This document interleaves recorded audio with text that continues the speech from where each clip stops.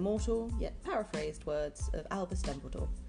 Hope can be found, even in the darkest of times, if one only remembers to turn on the light.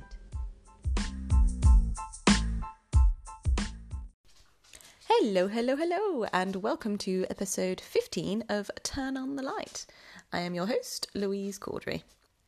Now, this episode is a very exciting episode, as it's actually the first part of the very first two-parter episode of Turn on the Light. There was just too much that I wanted to talk about in terms of the species, which is my favourite conservation success story ever, for reasons that I will make clear. And also my guest for today had just so many interesting and amazing things to say that the interview went on for much longer than what I usually tried to keep it to, and there was no way that I was cutting any of it out because it's bloody gold. So yeah, so you've got your first two-parter episode, which is exciting.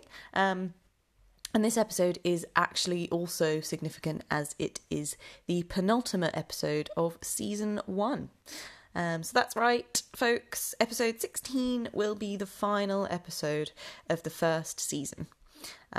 Keeping it short and sweet. I didn't want, too many episodes to sort of swamp everyone, allowing listeners time to catch up with the series so far, and allowing me to use the rest of the year to spread the message of Turn on the Light, hopefully get more listeners on board, ready to come back with season 2 in 2021.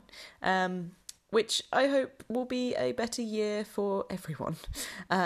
Which of course reminds me to say that I hope you are all keeping safe and staying well. Now, on to the good news stories that happen at the top of every episode. The first wonderful piece of news to share with you all is that golden eagles have successfully bred and reared a chick at the Trees for Life Dundragon estate in the Scottish Highlands.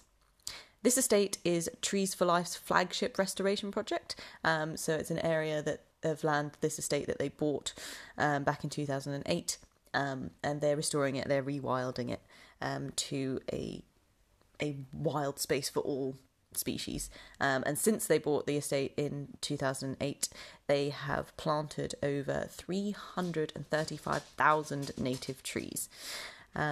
And the rewilding of the estate is proving to be a massive success in and of itself.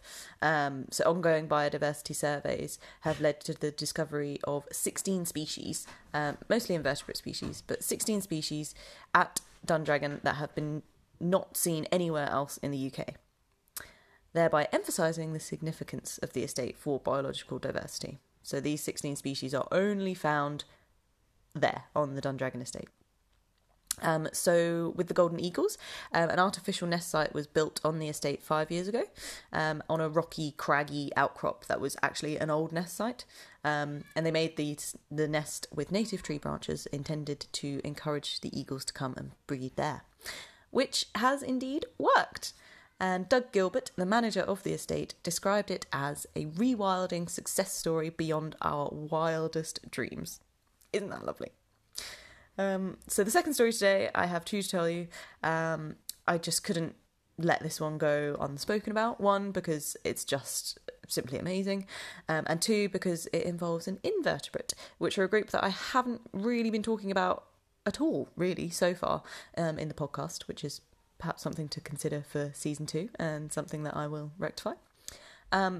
So yes, I am delighted to tell you that a butterfly that was once extinct in the UK has been successfully reintroduced to another part of the Gloucestershire countryside. So just over 1,100 larvae of the large blue butterfly were taken from another part of the West Country, where these butterflies have been previously successfully reintroduced. So the larvae taken from that area of the West Country and released in Rudborough Common last August. And so since then, an estimated 750 butterflies have emerged over this summer. And this successful breeding means that this is the first time in 150 years that the large blue butterfly, which is the largest and the rarest of 9 British blue butterflies, has been recorded on Rudborough Commons. So yay, woohoo for the butterflies. And as you may know or may not know, insect life is essentially what underpins all life. the bedrock of all other species on the planet. And in the UK, our insect life is increasingly more and more threatened. So this piece of good news is much needed optimism and motivation for insect life indeed. Now it's time to reveal our species in the spotlight for this and for next episode. As I mentioned earlier, this little creature is my favourite conservation story with quite the incredible comeback. They are a little mustelid species whose furry patterns give these cuties their name. It is, of course, the black-footed ferret.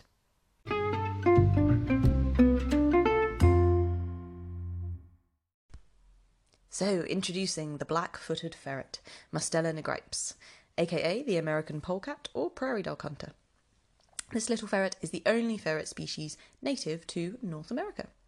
This fuzzy fella measures around 50 centimetres in length, with their tails measuring up to around 12 centimetres, which means that their tails make up around 20% of their total body length, so quite a long tail there. They weigh from around 650 grams to around 1.4 kilograms. And as I said, fuzzy fellas, this is the males. The females tend to be around 10% smaller. They look very much like a mink, very much like a ferret, if you imagine in your head. And I do recommend, if you don't know what they look like, please Google a picture of them, because they are just cute. You want to squish them. Yeah. So that's their size. As I said, there they are a mustelid, and they are a part of the weasel family. So they have those characteristic long, skinny bodies. Along with their namesake black feet, they have black masks on their faces and tails that accent their otherwise tan colour fur. And those little black marks on their faces make them look like they're wearing a little mask. It's very sweet. Now, they actually share a common ancestor with the European polecat, from which the type of ferret found in pet stores was domesticated more than 2,000 years ago to hunt rabbits and control rodents, as a little fun aside for you there. So the European polecat is essentially what pet ferrets descend from. So the main component of black-footed ferrets' diet is the prairie dog, which will be important later when we're discussing their decline and reasons for that.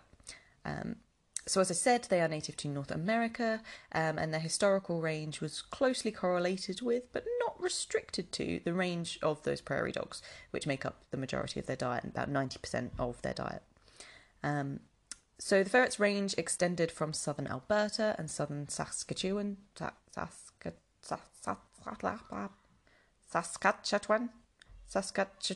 please someone tell me how to say that. Anyway, to Texas, to Saskatchewan.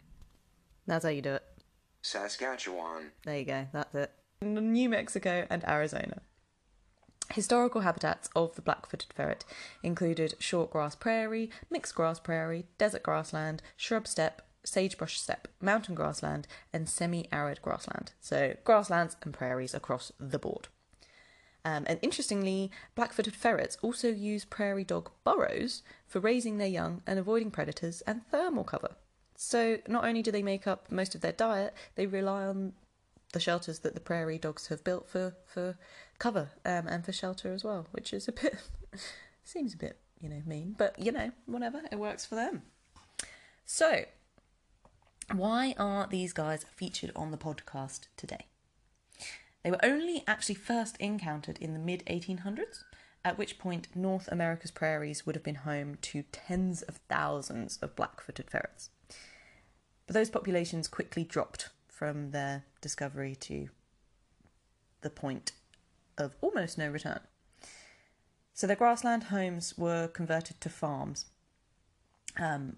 a lot during that time period, and their main food source of the prairie dog was absolutely decimated by a few factors.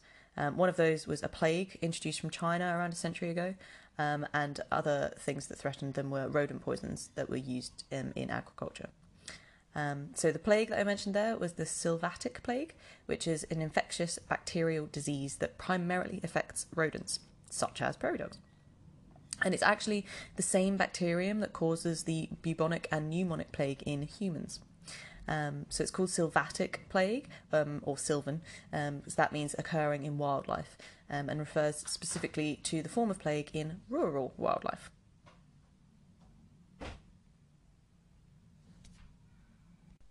It is primarily transmitted among wildlife through flea bites. So, like, your traditional idea of the bubonic plague, the Black Death.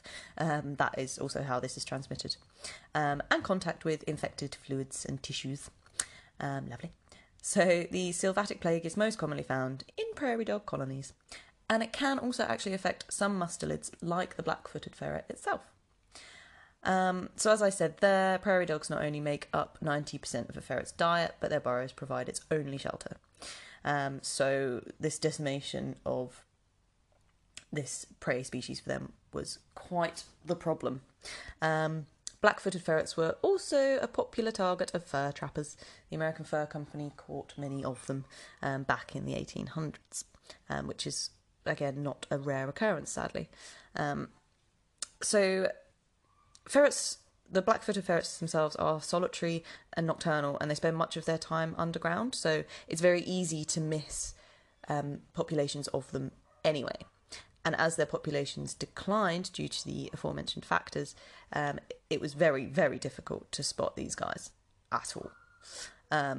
So over the years, they became harder and harder to spot, harder to find, and by 1981, the species was thought to be totally extinct, which is what makes this story, this conservation success story, my favourite one, because they were thought to be extinct, and to bring a species back from that, bringing them back from beyond the grave, almost, is just so incredible.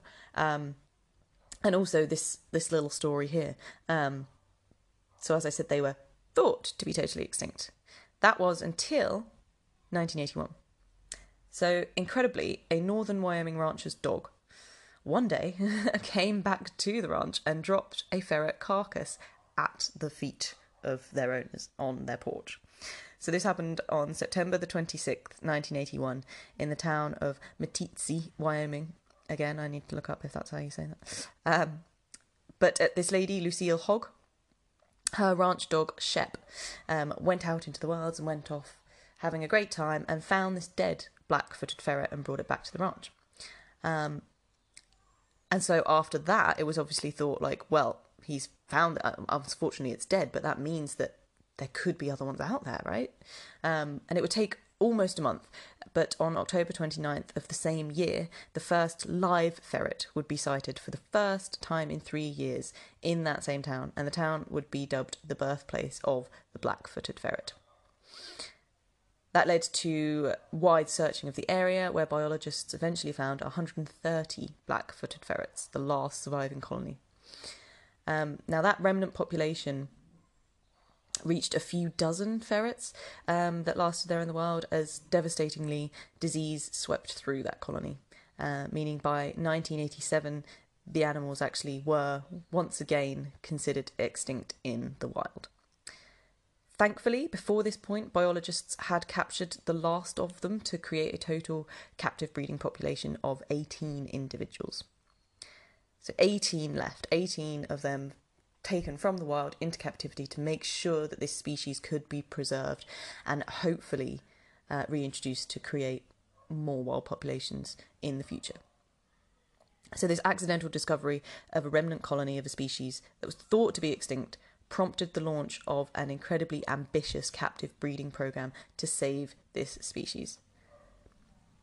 Again, that's the reason why it's my favourite story. It's so many ups and downs. It's a roller coaster. They were thought to be extinct. Oh, wait, they're not. There's these guys that are left, but oh, crap, no, shit. They've got disease. Like, this last remaining population is now dying out as well. Let's get them. Let's grab them. Let's do something to protect them and to actually stop them being totally wiped off the face of the planet forever. So these oh-so-cute and playful ferrets were caught to establish that breeding centre in Wyoming. Now, spoiler alert, not really much of a spoiler because it's the theme of the podcast, but spoiler alert, the recovery of the species that started with just those 18 animals was successful, and there is an extant wild population existing today. All black-footed ferrets alive today are related to those original 18 animals. The combined efforts of veterinarians, zoologists, ecologists, wildlife managers, not to mention 35 private and government agencies, resulted in a remarkable comeback for this sleek carnivore. Now, not only is that recovery obviously good for the species themselves, their recovery in the wild actually signifies the health of the grassland ecosystems which they depend on to survive and which in they live. So next week we will explore the breeding and reintroduction programme in much more depth and look at the status of the black-footed ferrets in the wild today.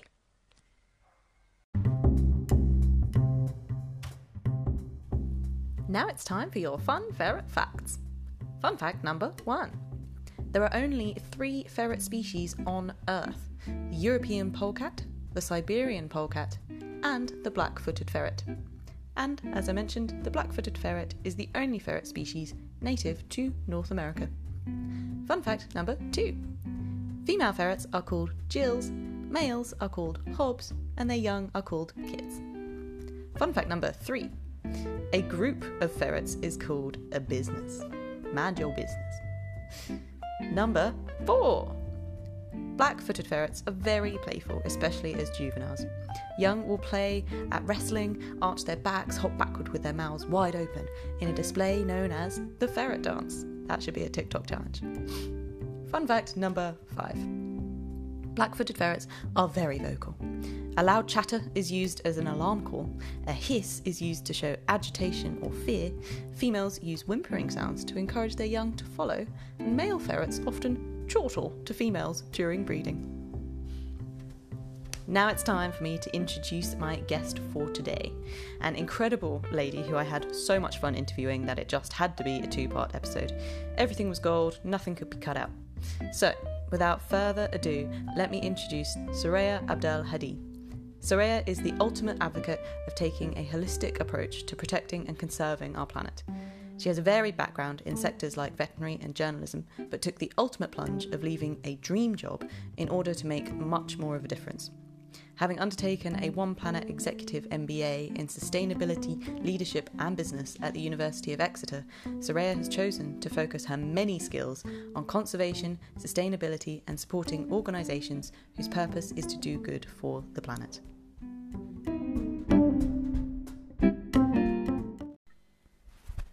Hey Soraya, welcome to Turn on the Light. How are you, first and foremost? I'm good, thank you. It's a bit of a weird time at the moment, but everything is okay at my end. Good, I'm really glad to hear that.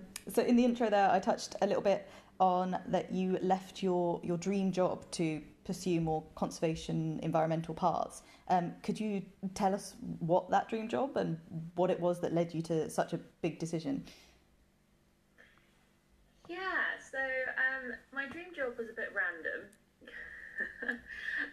So I worked as an equestrian journalist.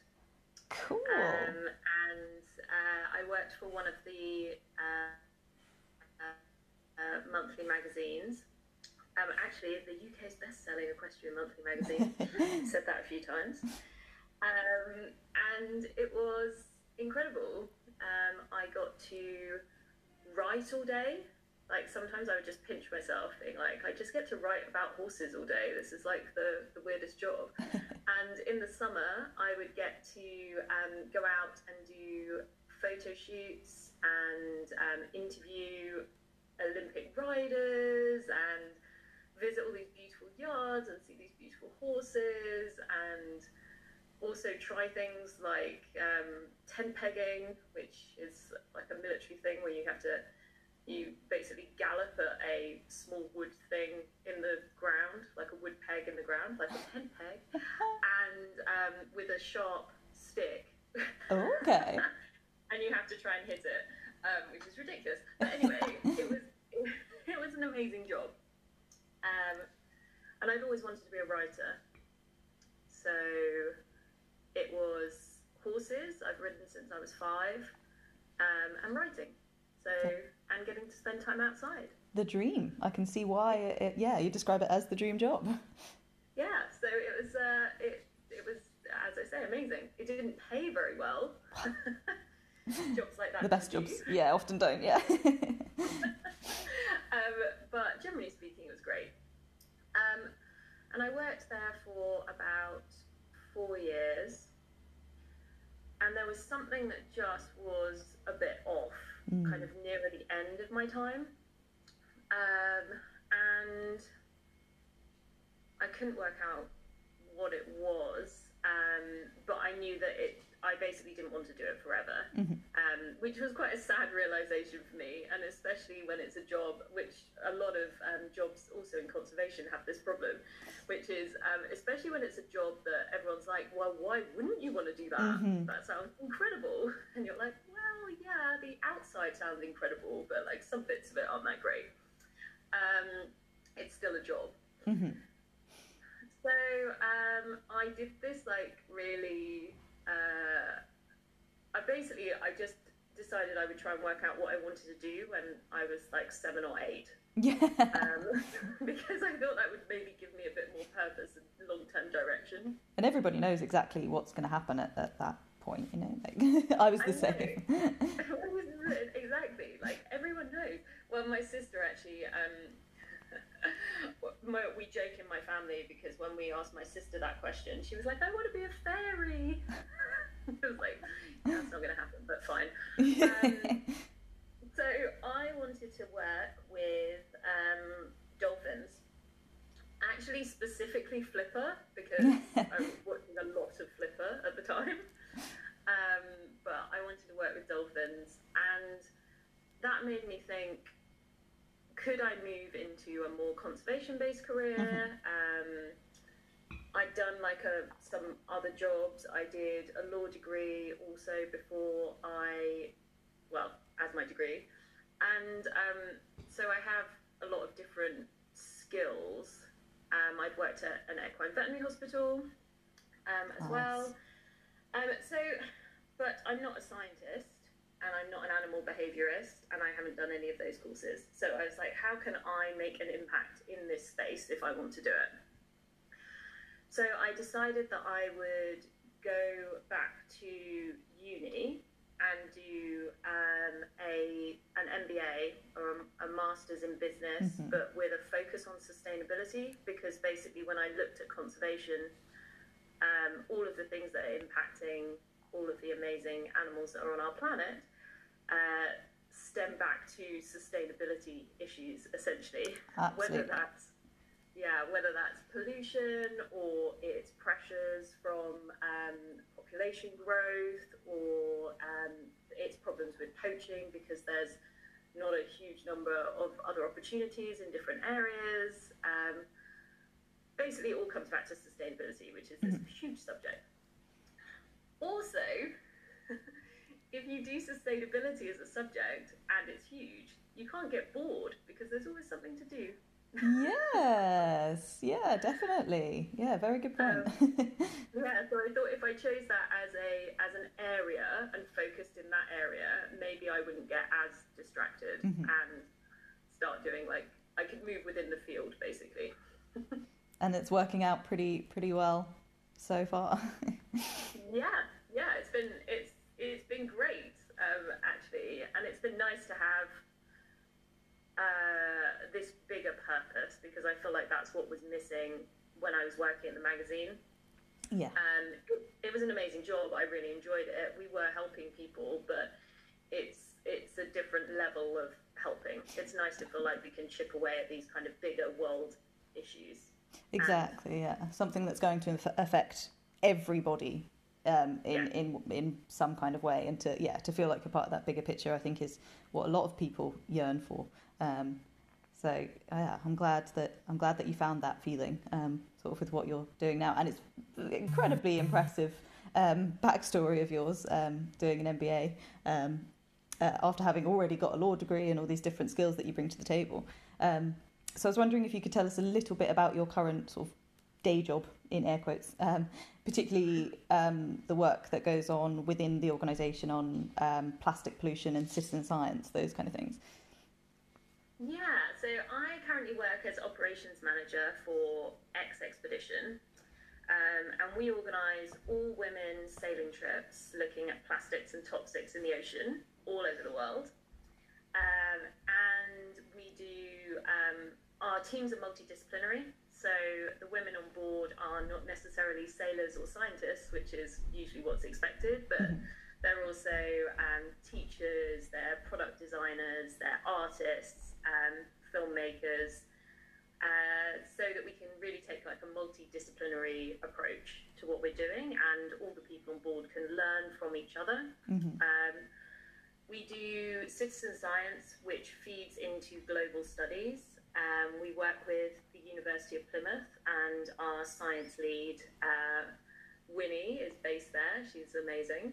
And she's designed this global, basically we're doing lots of testing in lots of different locations. So we're going to have this global data set, which hopefully is going to help us get a better idea of the situation, particularly with microplastics all over the world. Because we are just in the middle, or we were in the middle, of sailing around the world. And we also do outreach in all the places that we visit, and we work with local community groups in those locations. So it is an amazing project, and it's a huge project, and we have a very small team. And about, beginning of 2019, I became the first full-time employee, basically, of the organisation. Wow. And now we have a few more people, which is great, but we're still a super tiny team doing this project. So my job involves helping Winnie with science permits, which applying for science permits all over the world is crazy. Yeah, I bet. It's going to be my specialist subject by the time we finish this round the world journey. And I also do all of kind of like the background business stuff for the organisation. So it's very much like using my skills in business and my understanding of sustainability to be able to kind of help the project run. I mean, it's a pretty all-encompassing job. I do everything from bookkeeping to, I have to go pick up like our waterproofs that have been delivered back from the boat in a few days. And I also need to sign off our Australian science permits. So it's kind of like, it's everything. Everything. And it's very exciting, and it's great. And that's what excites me as well. As you can probably tell from what I was saying about my previous work, is I get really excited about doing lots of different things. I'm very easily bored. I recognise that about myself, and therefore I need lots of variation to kind of keep me going.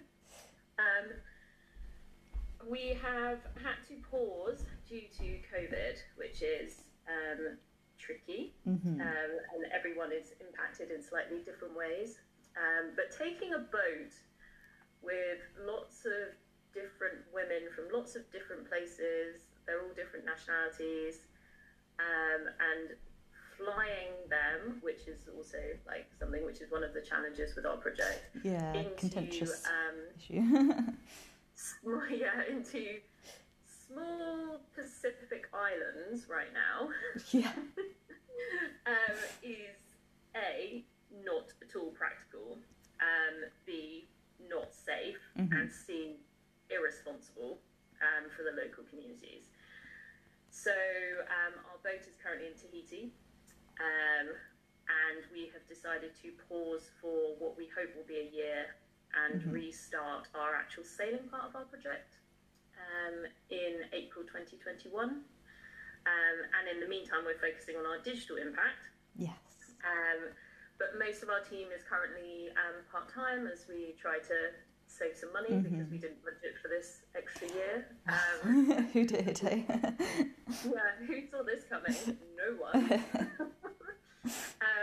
But we've made this amazing online platform with different ways that with SAP for like lots of different ways that you can tackle plastic pollution yourself at home as an individual, but also as somebody within a workforce or within an industry, or if you want to influence government and things like that, which is very exciting. And we're going to be doing lots of other online things, but it also means that I have a bit more time to work on other things. And I love that. Like, obviously, education is sort of the foundation of making things better, isn't it? Like, making people aware of these issues. And I was listening to a different podcast the other day, the Watershed podcast, and obviously I was aware of plastics in the ocean and microplastics and stuff, but even to the point of, you know, talking about when you take off your rain jacket and shake it off, then little bits of fibres come off, and when you wash your clothes, those plastic fibres end up in the oceans, and that, you know, even in the deepest, darkest sea trenches, there are plastics present in the organisms down there, and it's just like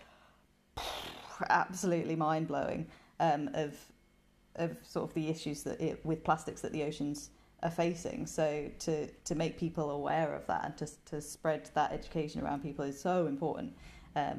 So yeah, I really hope this sort of time period for Expedition is really successful with that side of things as well. But you mentioned there that a lot of you are part-time, and that leaves time for you to work on other projects. So maybe you could tell us a little bit about those projects as well. I'm writing a lot on my blog again, which is quite fun because, as I mentioned, I was originally a writer. It's what I always wanted to do, and I think it's one of the key places that I can make an impact because I'm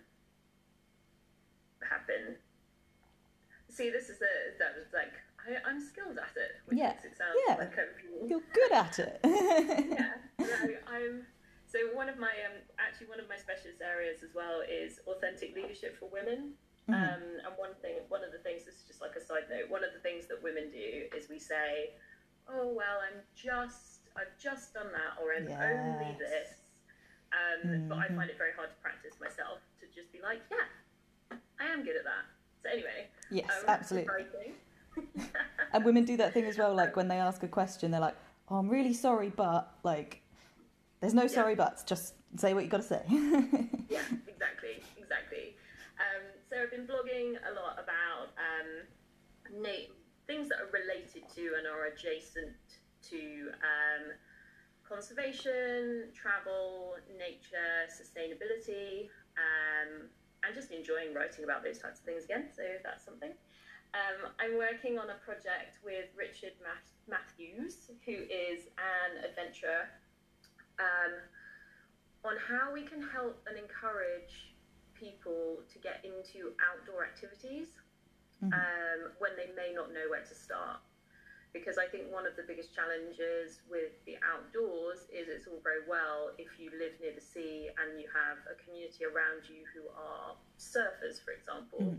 But for someone who doesn't know anyone or have any idea, it can be very difficult to find that bit of information. You can find lots of information online about surfing, but where do you find a page that says, these are the things you need to know, what's the one thing that you need to know about it, what's the one piece of equipment, if you're going to buy something you should buy, etc., etc. But for lots of outdoor activities, there are a lot more than we probably initially anticipated. So that's going to take us a while. But it all ties back into this idea that if you spend time outdoors and in nature, then you're far more likely to connect with it, and you're far more likely to then want to protect it and take active steps in that. And the more people talking about it, the more people who hopefully will get involved. So that's one project. It's a pretty huge project. Yeah, sounds like a big one. How's it going? What's the sort of status as it stands at the moment? Well, we have sent out requests for people to write introductions. Everything is voluntary at the moment in terms of people helping us, because we don't have a budget for it. We're not getting paid. We're hoping that we'll look at some different funding models moving forward, but we want to get the base level of the site up first. So the website is sat there waiting for me to possibly this afternoon start loading some of these. This is very much a current project. Good, it's hot off the press. We like it. Yeah, exactly. We're hoping the next few weeks we should have something up and running that people will be able to start using and give us feedback on. And there's lots of other exciting things we want to do later in terms of like connecting people with talks that might be happening locally to you, because quite often conservationists and or adventurers tend to do talks in kind of independent venues where it's quite difficult to find out where they're doing them, etc., etc. Anyway, there are so many elements to that. So that's one thing. It was supposed to be this tiny little passive income project that I was going to do, which was going to be promoting adventure talks, and it's turned into this huge project. But it will also connect people, hopefully, with their local outdoor groups, which is quite exciting. It's Definitely. really exciting. It's just a lot of work. I wish I had a resource like that when I was younger, living in a city and not sort of perhaps having that information available. So I think that's amazing. Does it have a name? Is there a name for the project? Yeah, it does have a name, although we're thinking of changing it. So its current working title is We Are Adventure, but there are a couple of other similar websites, similar names. They're not doing the same thing, but similar names. So we're looking at some other alternative options. So stay tuned for that working title. If we're going to change it, now's the time to change it before we launch it properly. Yes. So we'll see. And that's the thing, is like we want to include all of the different outdoor groups as well, to do a range of different activities, and we want to try and include para advice as well as kind of like the advice for people from different backgrounds. So we're going to try and tackle all of those barriers. It's kind of it's got big aims. Yeah, you're gonna save the world and make big changes. We'll hope we're going to make our small dent, and I think if we all try and make our own small impact, then we'll create more positive change. Exactly. Yeah. I'm also doing an ebook project with my friend Bex Band, who runs the Love Her Wild community. Yes. Where we're looking at a book that kind of gives advice for people who want to maybe move into marine conservation but don't know where to start, and don't have a science background, because neither me nor Bex have a science background, and we want people who want to have this purpose and be able to create change to be able to understand that they don't need to. Amazing if you do have a science or a conservation background and education, but if you don't, you can still do positive things. That's what I love about that particular project. And I was speaking to another interviewee a couple of episodes ago, Leona Dickerhoff, who created the Siren Project, and that's sort of like the same idea. Like, she talks to mothers who are bringing up their children to have a love and appreciation and respect for the ocean, and like everyone from different walks of life can be a conservationist or an environmentalist. Like, and I love that, because I think maybe sometimes science can be a bit daunting for a lot of people. So yeah, what a wonderful resource for you to be producing. Yeah, I think it's something I'm super passionate about, because I think so many people say to me, I want to do something similar to what you do, and I'm like, maybe not exactly what I do, but what are your skills, and how can you do that, if that makes sense? Because everyone can create change, and they just need to work out like where it's that diagram, isn't it, with the three circles, where it's like, what are you good at, what does the world need, and what's the other one, like what can you get paid for? What can you live on, and where it meets something in the middle. Exactly, it's finding that point, and everyone's good at something, and every organisation, if you want to move into an organisation, all of these organisations need all these skills. Doesn't matter if you're great with numbers or you're amazing at social media, like all of those things are necessary to make a successful conservation project. So how can you do that? So that's that. I feel like there's a couple of other things, but I actually had to make a to-do list the other day, which has list all my projects, because I have too many projects, and I get a few days in, because I do normally have a full-time job as well. So I get a few days in, and then I'm like, oh yeah, I completely forgot. I also needed to do that. I think those are the two main ones at the moment, and then obviously my work and my blog. And you've got your sort of artwork that I love to have a little stalk of and look at. Yes, and my art. So I'm working on creating. So my artwork is much more of a hobby, and it's something that I haven't been doing for. I've been doing it for a few years now, but I love art at school, like truly awful. To the point where when I first drew something a few years ago, my sister was like, "You didn't draw that." I was like, "I did draw it. How dare you?" The aim is to create net positive artwork, because I feel like everything I should be doing is should be creating positive change. Because why not if you can? Absolutely. So I've been doing. I try to use as many non-toxic materials as I can. At the moment, the paper I'm using is made from recycled coffee cups, which is quite fun. And I've been using natural watercolors as well for some of my work. And I have been focusing on endangered species up until lockdown. And then it just felt really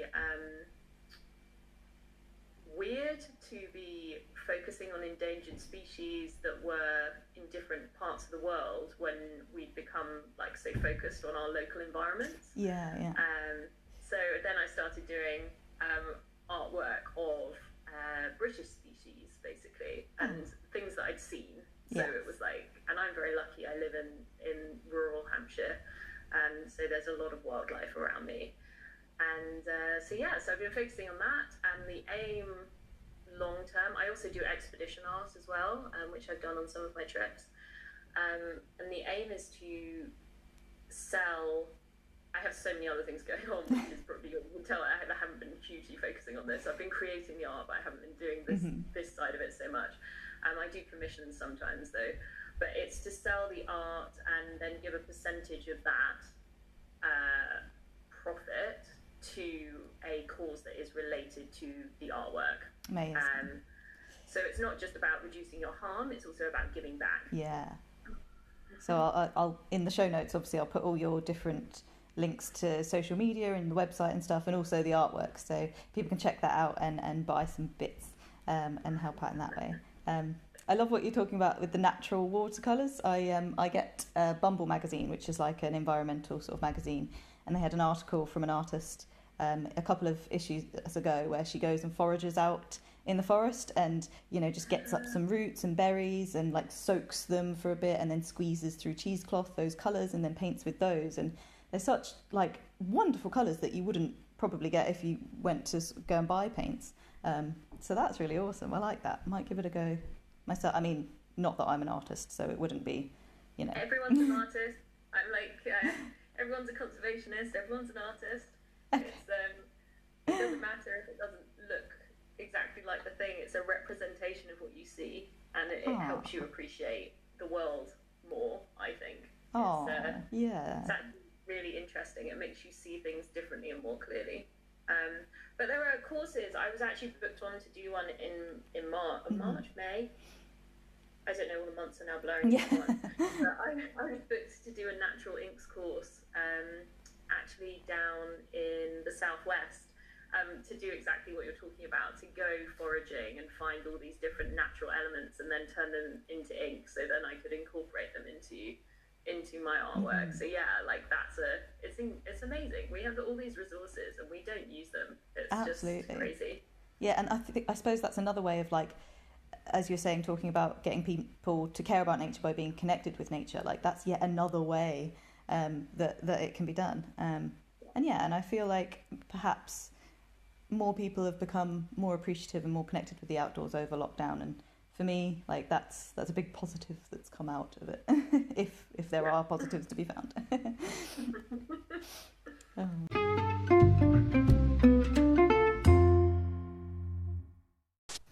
Okay, Okay, so I think that is a nice little point to leave the interview with Soraya there. That's part one. I hope you enjoyed listening to all of the different things that she does and the wonderful projects that she's got going on. Exciting stuff for the future. As I said, touched on in the interview, I will pop all her details into the show notes so you can have a little explore in time for in a couple of weeks' time, where we have part 2 of the interview and part 2 of the Black-Footed Ferret story. Yes, so just thank you once again for getting this far with me. I hope you've enjoyed part 1. I hope you're excited for part 2. I know I am, and excited for the final episode of season 1. So thank you, everybody. Take care of yourselves. Have fun. Lots of love. Goodbye.